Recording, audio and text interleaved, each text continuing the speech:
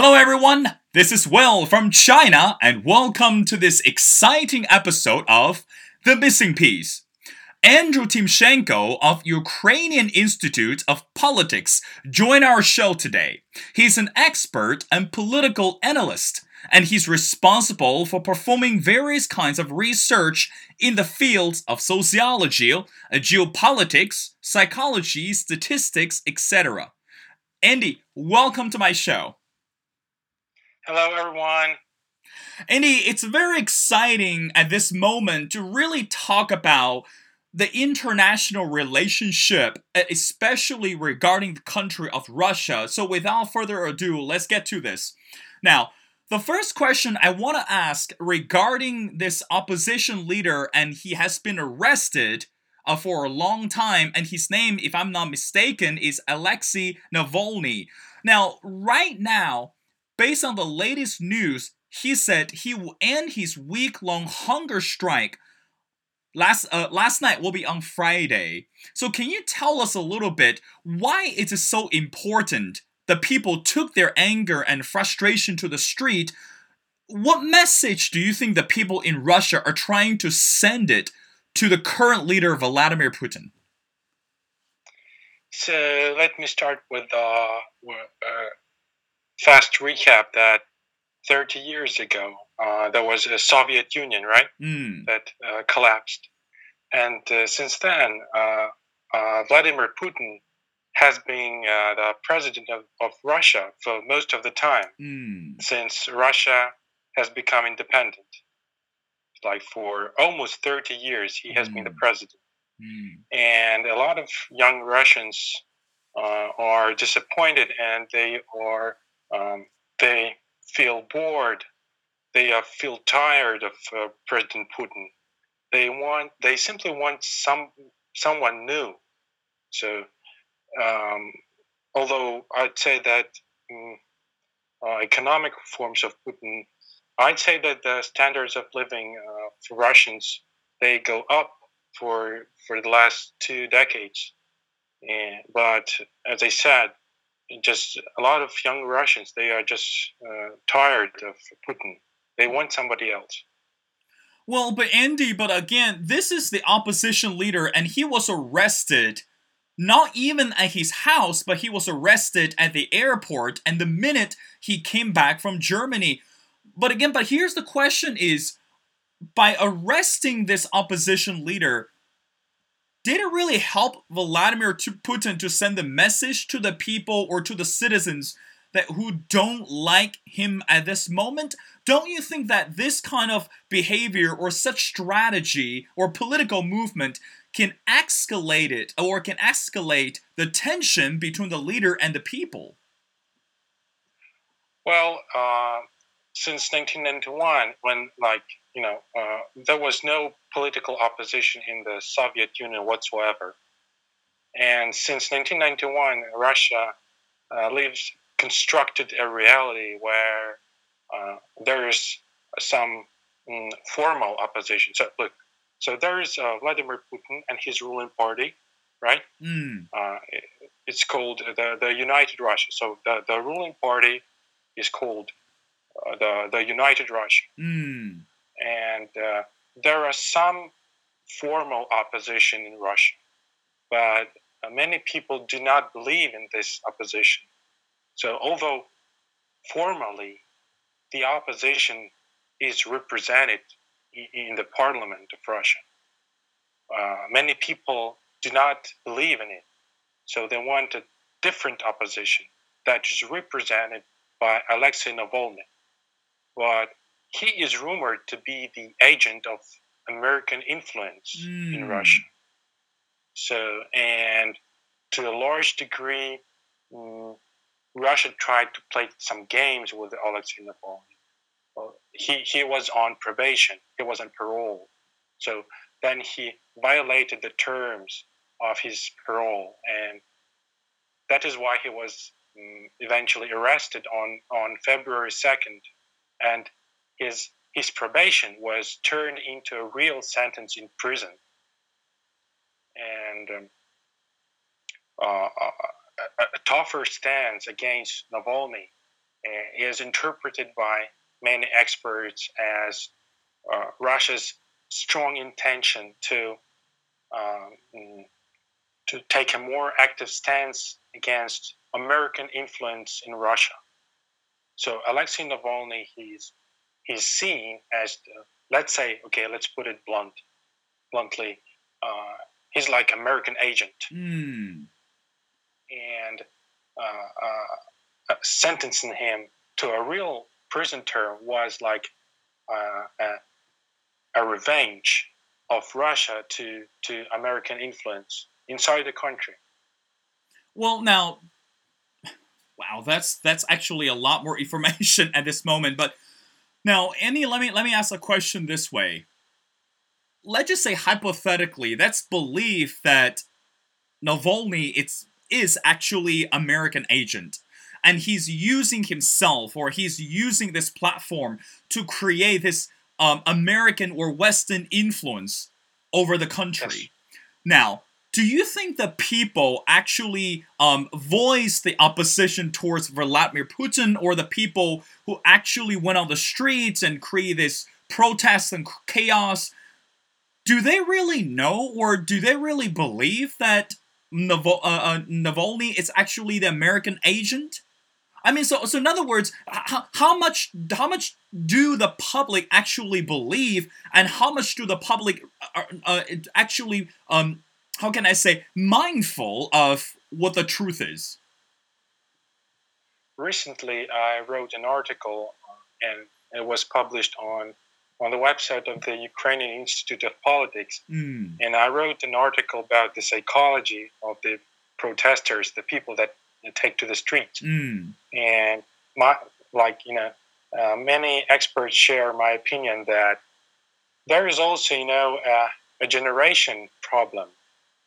So there's a difference in a worldview between older generation. Let's say we call it here a problem. We call it a problem of fathers and sons. So there's like some generational problem, miscommunication between the generations. Let's say more conservative parents and older generations, and younger generations that, let's say, want some freedom. Although, as I said, actually from the economic perspective, the standards of living and GDP per capita during the tenure of Vladimir Putin was on the rise. So, Russians feeling better about their levels of consumption, their salaries, wages, etc. So it's my article was about that generational problem. So I wrote that a younger generation of Russians, they just want to break free from their parents, but they project their discontent or their anger. They project their anger on Putin. Though technically, as I said, Russians owe a lot to Putin in terms of well-being, in terms of better, higher GDP per capita, etc. Well, so it's like there's a lot to do with psychology about a protest, rebellion against parents. I'd say I'll put it this way. Yeah. Well, Andy, and also it sounds like not just in Russia, but also in the country, again, we're taking, in the grand scale, look at the country of Belarus.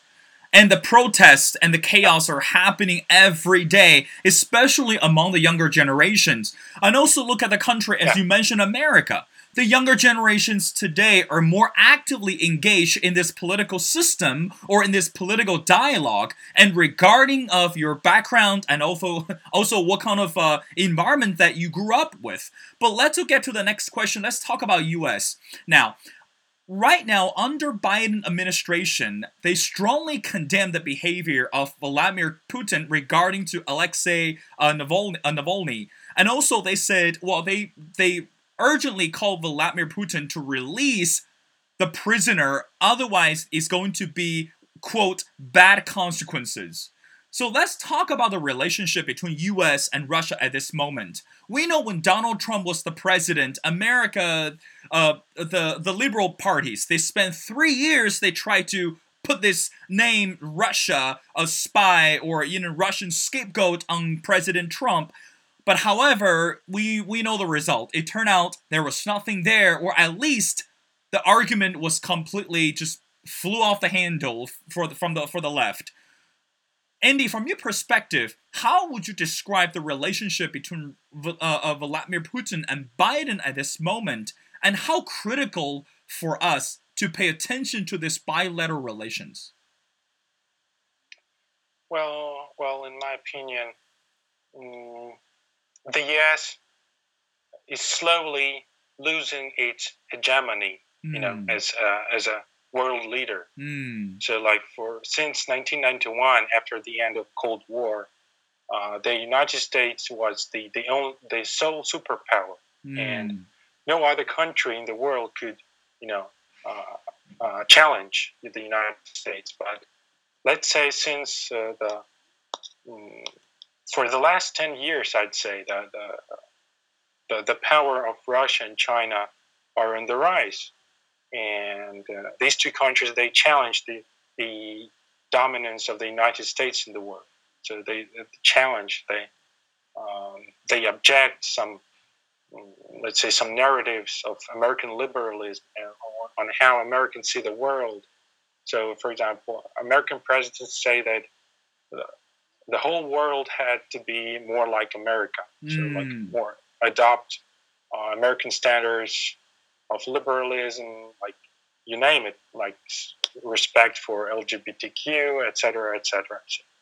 And some conservative countries, like primarily Russia and China, they say no, we don't think like that. We think different way, and this is the main problem. And so in my opinion, currently the geopolitics revolves around the triangle of the United States, Russia, and China. And the United States, they tried to impose their will and to impose their view on globalization, on liberalism, on how the whole world should look like and operate. But Russia and China, they say no. Like we see the world in a different way. This is the biggest problem. Well, but Andy, at this moment, I think you and I, we both know that China and U.S. are not really on a good term, right? I mean, if we recall the news several weeks ago, or maybe if I'm not mistaken, about a month ago, that Chinese delegates, including the foreign minister, flew all the way to America, tried to re-engage or try to renegotiate with American counterparts. And that was such embarrassing moments. I don't want to say for which sides, but the conversation did not end very well. But right now, people are still greatly concerned about the relationship between China and the U.S. But meanwhile, I'm going to read something to you. It says, on Thursday, Russia announced that it will end the country's massive troop build-up near Ukraine, saying the military exercise has completed. But meanwhile, President Xi had any doubts about whether Putin was preparing for a summit with Biden, and they must be gone. So in other words, right now, as you said, it's a triangle relationship. But still, I want to go back is America today seems to put more attention on Russia, including the massive buildup in the military at the border. And meanwhile, we don't really know what is the deal behind Biden and Putin. So from your perspective, again, help us to understand how should we interpret the Americans' interests to condemn Vladimir Putin's behavior and meanwhile call for international support. And in terms of all this crisis, what is your take on this? Like I mentioned, the triangular politics, and I would like to add one more player. It's the European Union. And when we talk about Ukraine and its like conflict with Russia, the European Union and the United States have different views on this conflict. whereas the United States there are more decisive in fighting Russia. The European Union is the opposite. So the attitude of the European Union is different. So recently, the leaders of France and Germany, they were actually insisting on the president of Ukraine being more peaceful and more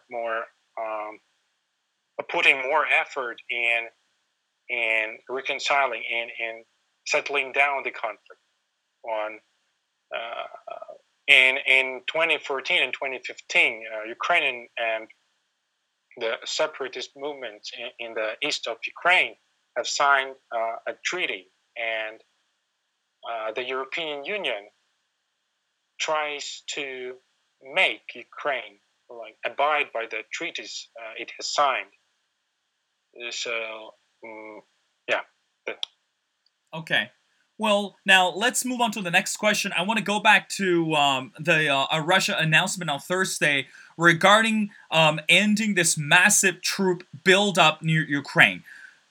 Now, Andy, from your perspective, of course, that you study and you written articles on various topics related to this issue. So let's talk about this. What is Putin trying to do at this moment? And we know that Putin and in the Russia and Ukraine, this this ping pong game back and forth has been playing for decades. What is he trying to do at this moment?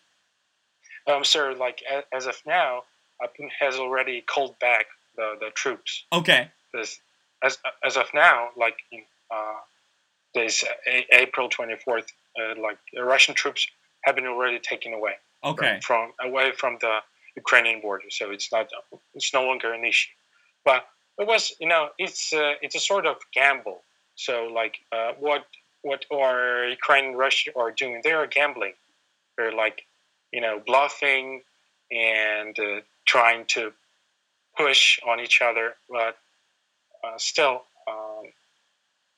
Do you think the Ukrainian government is afraid of Russian government, or do you think that, or even let me ask you this way: do you think the Ukrainian government is under a tremendous political pressure from Russia? But meanwhile, as what you said before, American or even international communities has been urging, or even how can I say, giving advice to the Ukrainian president to say, hey, listen, instead of creating a conflict, instead of creating the war, why don't we solve it peacefully? There will be a peace agreement.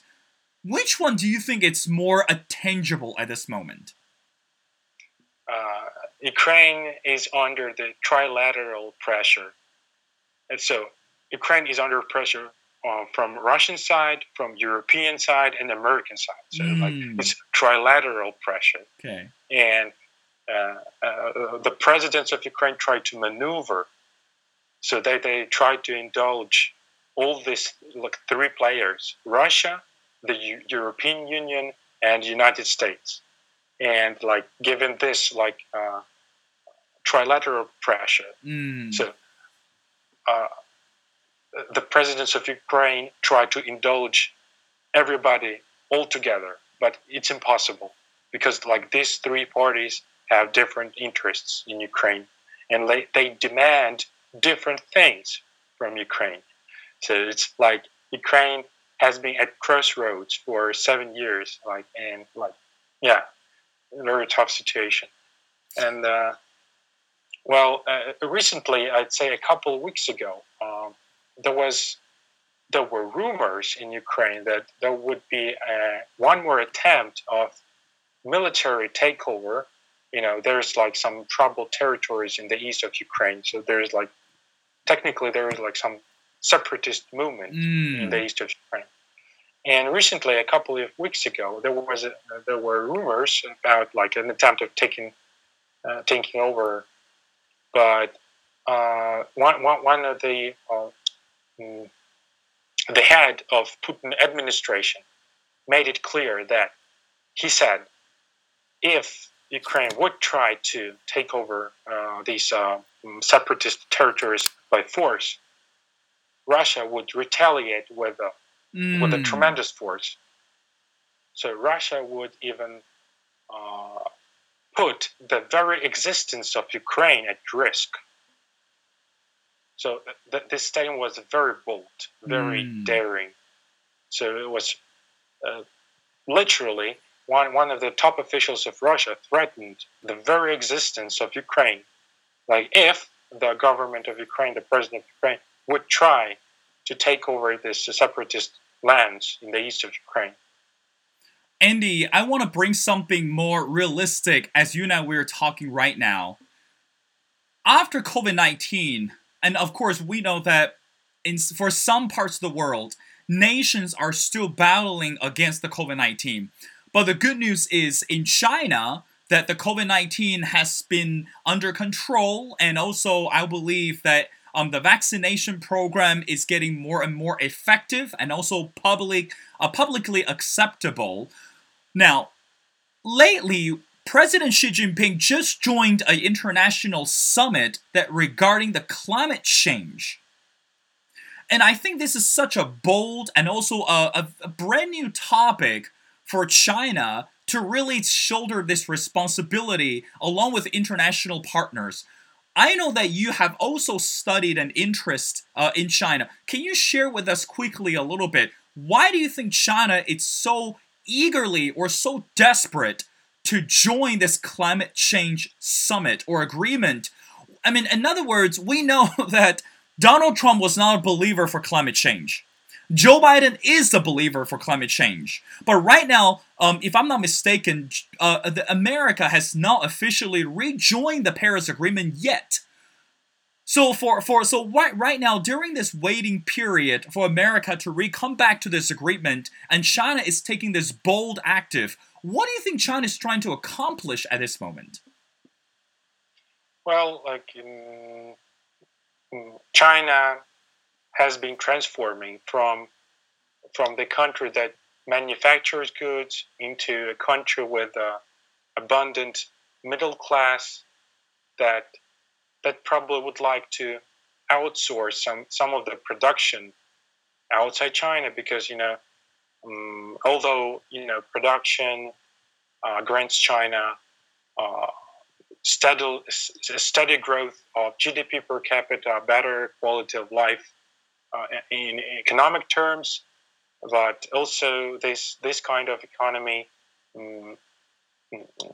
deteriorates, the environment, like too much of carbon footprint, water pollution, air pollution, and I know cancer rate, like et cetera, et cetera. So yeah, of course, like in the long run, of course, it would be beneficial for China trying to probably outsource some most polluting and dangerous production outside the country. That would be great, just for the sake of the health of the population. So that would be a great idea, actually. Well, do you think Andy, China is actually competing with America at this moment, even though both sides really had this, how can I say the relationship? It's really hot and cold, but right now it's completely cold. But on the side note, we know that how can I say the climate change envoy will be John Kerry. John Kerry actually came to China not too long ago, was actually pushing and also advocating for China to take bolder steps in terms of battling against this climate change. Now, do you think that we are in this competition with Americans, or what is your take on this relationship? Recently, I remember that President Xi Jinping said that China would never attempt any type of global dominance or Yes. hegemony, Right. Regardless of its current power. And like it's very good thing to say. But as I said, yeah, I would say there's some rivalry between China and the United States on who's gonna um, say the last word. So like for many decades, United States have been the trendsetter. So like they were trying to tell the rest of the world how to live, how to to run the economy, etc. But China tries to seize the initiative. So Mm. recently, like several years ago, Xi Jinping, he called for the the ongoing economic globalization of the world. So if we consider the One Belt One Road initiative, so there was, of course, this is economic globalization. So and the U.S. were supposed to be in favor of it, but and yeah, and the climate change agenda is, let's say, let's call it a battlefield, one more Mm. battlefield between um, ideological battle between China and the United States. So, and it's a good thing for China to to be more active in this field and proclaim more objectives for the world community to follow. So I think it's a very good thing to do. Andy, I got one more question. I know you're fairly busy. If we continue this conversation, it's gonna be at least the 4 or 5 hours. But I'm just gonna ask one more question before letting you go. Andy, right now, I think it's rather challenging to distinguish between national affairs and international agenda, because a lot more times when something happens within a nation, the natural response would be will be a domestic affair, not international interest. So let's go back to the question: is whatever it is happening in Russia, whatever is happening regarding this free this opposition leader, Vladimir Putin's agenda, or however regarding human rights and etc., all these issues, do you think that what's happening today in Russia should only be the interest of Russia and also Russian people, and outsiders should not, or maybe a better not, to take any political or military actions in order to make changes? Mm, yeah, I think it's a good thing that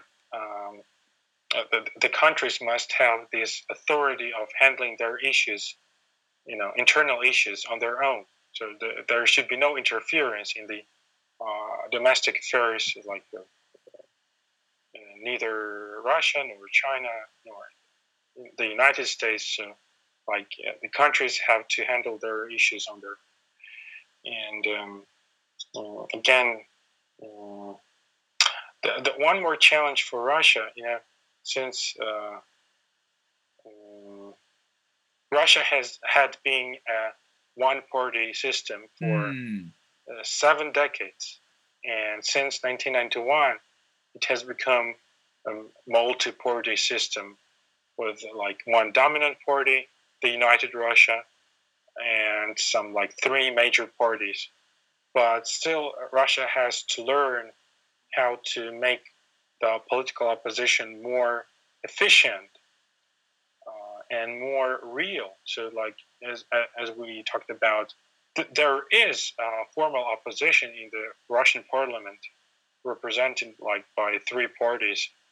But the younger generation of Russians does not believe this formal opposition representing the parliament. They believe Alexei Navalny, although he was rumored to be American agent, he was allegedly funded by Americans, American funds, etc., etc. And recently, Russia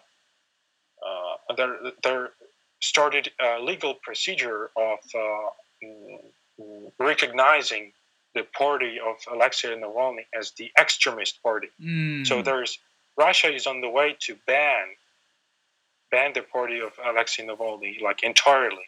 So it's labeling him as extremist, or don't want to use the word terrorist. So yeah, but Russia is on the way to it. And is it going to be effective, or how feasible it is for Russia to do that? Um, it will not solve the issue. So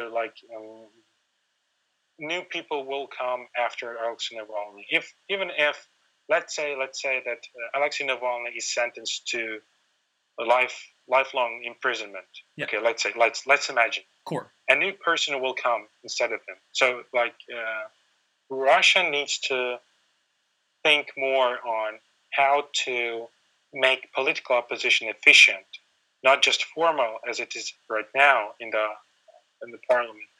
But I'd say that it is in the best interest of Russia to come up with interesting. I'd use this word, interesting opposition, some interesting opposition leader that would not be destructive at the same time. So there absolutely has to be no room for accusations that the opposition leader is funded from outside the country or he's funded by America. So there's also there has to be no room for such sort of accusations. This is absolutely destructive. And for example, as there is a American law called Foreign Agent Registration Act. So there is American law, the Foreign Agent Registration Act.